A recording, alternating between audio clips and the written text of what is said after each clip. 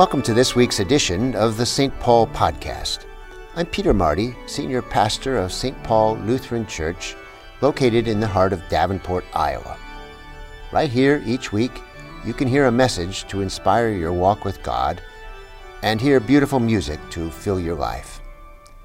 Let this podcast be your occasion to contemplate some of the deepest things in life, just as I hope it helps faith come alive for you.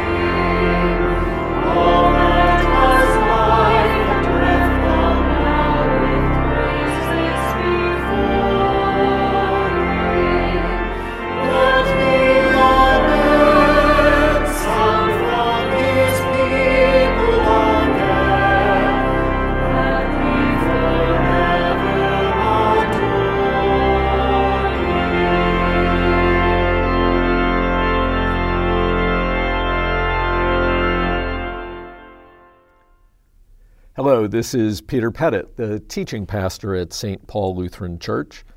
Our gospel reading for this week is written in John, the 6th chapter. This is the first of 7 I am sayings that John presents, in which Jesus teaches about how God relates to the world, to the whole creation, in and through Jesus. And in this reading, listen especially for how God relates to us not just through our heads or our beliefs, but in all of us, from the inside, as nourishment for life. By the way, you'll hear a reference to the Jews in this reading. This is part of John's unfortunate and widely misunderstood habit of caricature. There are no specific Jews in view here. This is not Judaism, and it's certainly not our Jewish neighbors. This is a voice that John introduces into his narrative to move along his story of God in Jesus and in us. The Gospel according to St. John, the 6th chapter. Jesus said, I am the living bread that came down from heaven. Whoever eats of this bread will live forever, and the bread that I will give for the life of the world is my flesh." The Jews then disputed among themselves, saying, "How can this man give us his flesh to eat?" So Jesus said to them, "Very truly I tell you, unless you eat the flesh of the Son of Man and drink his blood, you do not have life in you. Those who eat my flesh and drink my blood have eternal life, and I will raise them up on the last day. For my flesh is true food, and my blood is true drink. Those who eat my flesh and drink my blood abide in me, and I in them. Just as the living Father sent me, and I live because of the Father, so whoever eats me will live because of me. This is the bread that came down from heaven, not like that which your ancestors ate and they died, but the one who eats this bread will live forever." Jesus said these things while he was teaching in the synagogue at Capernaum. The Gospel of the Lord. Grace to you and peace from God our Creator and the Lord Jesus. Amen. Like many people, I spent a certain amount of time earlier this month as a spectator at the Tokyo 2020 Olympics, well, at least on television I was, and it reminded me of a curious habit that athletes have developed when they are victorious. At the Olympics, it comes when the gold medal is presented. You can see it at Grand Slam tennis events with the trophies and the plates, or at the Open golf tournament in Great Britain when the claret jug is presented.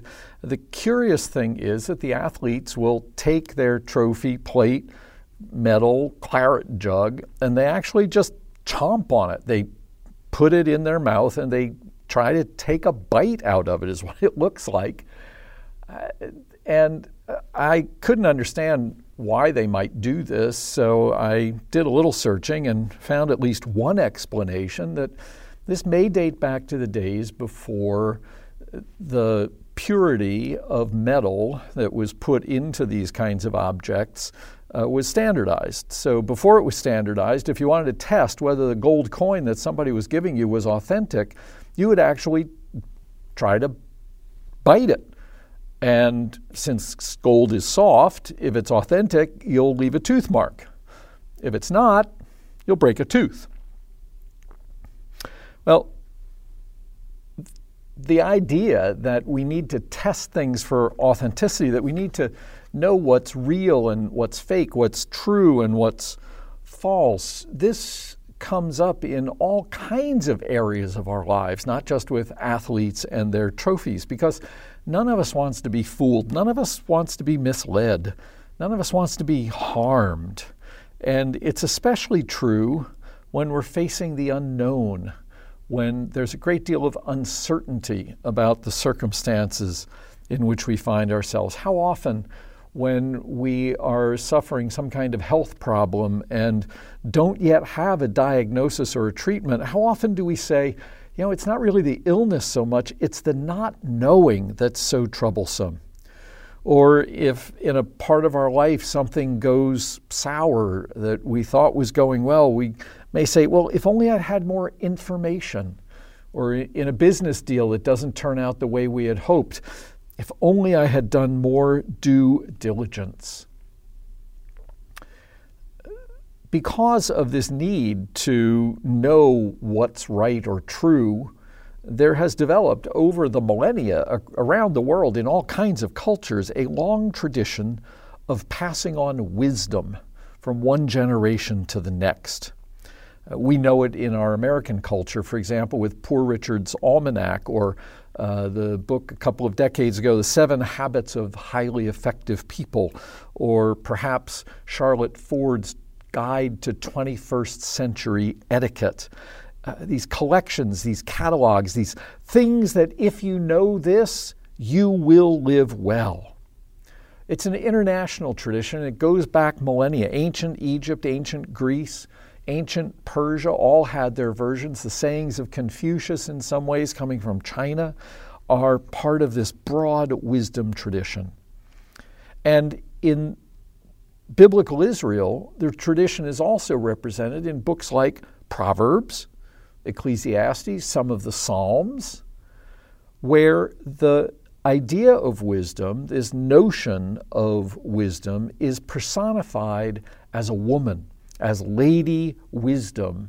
And in, for example, Proverbs chapter 9, Lady Wisdom is portrayed as setting out a feast for people, a feast of things that are important to know in life, and you will live well. Well, in our gospel reading for today, John chapter 6, John presents Jesus as the wisdom that is offered by Lady Wisdom. Jesus says in the beginning part of this chapter, I am the bread that has come down from heaven. How is it that he can be this bread?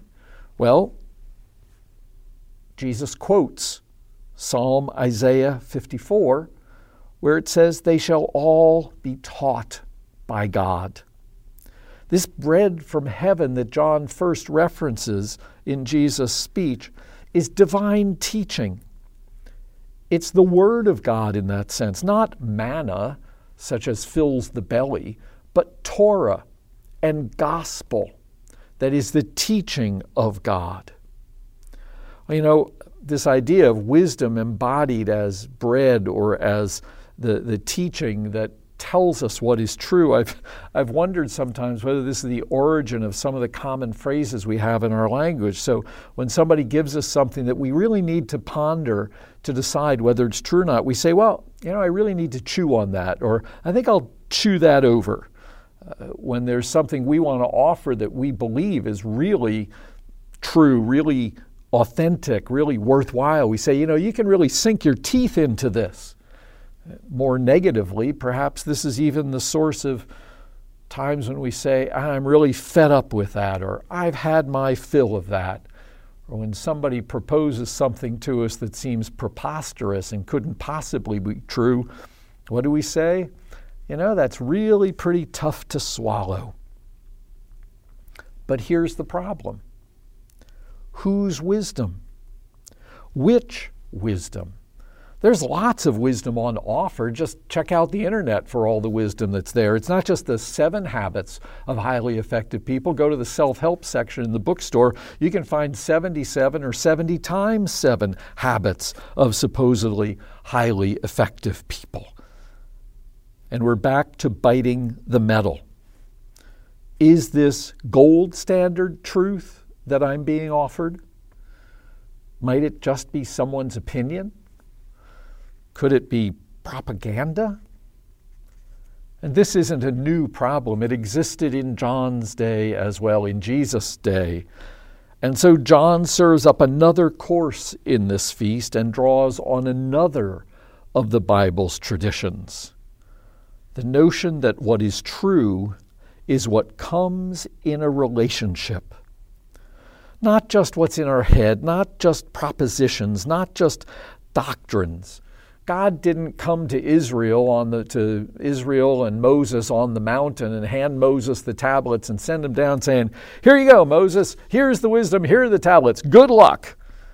God said to Israel, I will be your God, and you will be my people. God came to dwell with Israel in the wilderness in a tabernacle, in the land, in the temple, even in exile in the Scriptures. And John, picking up on that tradition, says God's Word has come to dwell with the world. In that magnificent opening hymn of John's first chapter in the Gospel, the Word became flesh and dwelt among us, full of grace and truth. It's that flesh in which God dwelt, Jesus' flesh, that Jesus says is the living bread, the source of life, the true bread. The truth that comes in relationships. We know this in our lives. Educators for years have passed on the mantra and the insight that your students really don't care how much you know until they know how much you care. Some of the great social activists of the 20th century, Dorothy Day and Dietrich Bonhoeffer, each in their own way understood that they had to be in relationship with the communities, the societies, the people for whom they were trying to make a difference, or their efforts would ring false and hollow and miss the mark. There's a well-known story, comes in many forms. I've heard it in terms of a Hasidic rabbi who had a particularly devout student who would constantly, persistently, insistently say, "Oh, Rabbi, I love you. Rabbi, I love you. Rabbi, my love for you is overflowing." And finally one day the rabbi turned to the student and said, "Tell me, do you know what hurts me?" The student was taken aback and said, "I didn't know you were hurting. How could I know what hurts you?" The rabbi said, "How can you say you love me if you don't know what hurts me?" You see, when I relate to someone only as the voice of an opinion, as a repository of knowledge, as the holder of a doctrine, apart from the living flesh that feels and yearns and needs, then I do not live as one of God's people. I do not live in God's wisdom. Because God's wisdom creates and builds and thrives in full, honest relationships. This weekend here at St. Paul, we have a focus on food with our garden share and our food ingathering. And with all the chronic hunger and emergency need and disruptions of supply and disruptions of life in our communities these days, this is a good thing. This is one of the best things that we do this summer as a community. If you have, give. And if you need, take. And many will find a blessing and relief because of what we are doing this weekend. And yet, like manna, what we give today will be gone tomorrow, actually or figuratively. It cannot last. It will not remain. But God has given more, a relationship that sustains and remains, made possible because God came and lived among us to know us and our circumstances and what hurts us, and so to love us. And so we also can love when we are filled by Christ. We will know what is true in the world when we take courage to step into it in ways that create relationship. In building relationships, we have God's promise also to dwell in those with us, and for Jesus' living body to give us life as well. At the end of the Gospel, John presents us with a scene of Jesus on the lake shore with his disciples actually having breakfast together. 3 times, Jesus turns to Peter and asks, "Do you love me?" Peter, who had denied him 3 times. And 3 times Peter says, "Lord, you know that I love you." "Of course I love you, Lord. You know that I love you." And 3 times Jesus says to Peter, "Feed my sheep." He's not talking about manna that fills the belly, at least not only that. He's talking about life-sustaining relationships in which Christ is present with truth. That's why we move out into the world, why we spend time with those who hurt, seek out circumstances and life situations that are unfamiliar to us. We do it to know better the whole wide, wonderful world that God loves. We do it to follow where Jesus has led. We cannot give our flesh for the life of the world, but we can come to know the truth that is born of relationships. And the truth, Jesus tells us in John's Gospel, will set us free. Amen.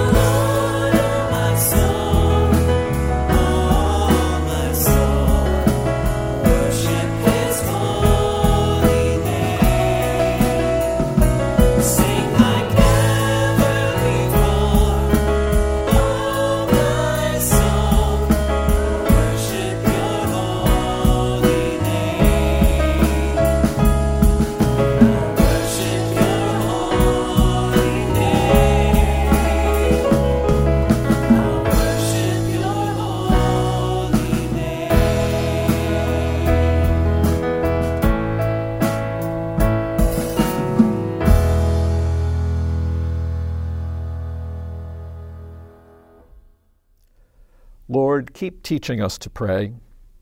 Our Father in heaven, hallowed be your name. Your kingdom come, your will be done on earth as in heaven. Give us today our daily bread. Forgive us our sins as we forgive those who sin against us. Save us from the time of trial and deliver us from evil. For the kingdom, the power, and the glory are yours now and forever. Amen.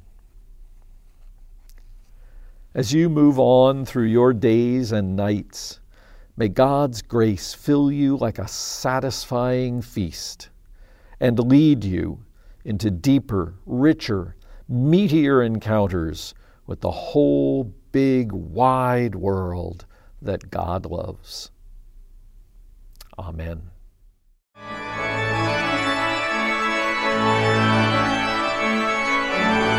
I hope you've enjoyed this podcast, and thanks for your support of the ministries of St. Paul Lutheran Church. Our commitment to projects that lend hope to other people stretches across the country and around the world. We hope that in a good way you feel a part of that reach. Tune in next Thursday for another edition of the St. Paul Podcast.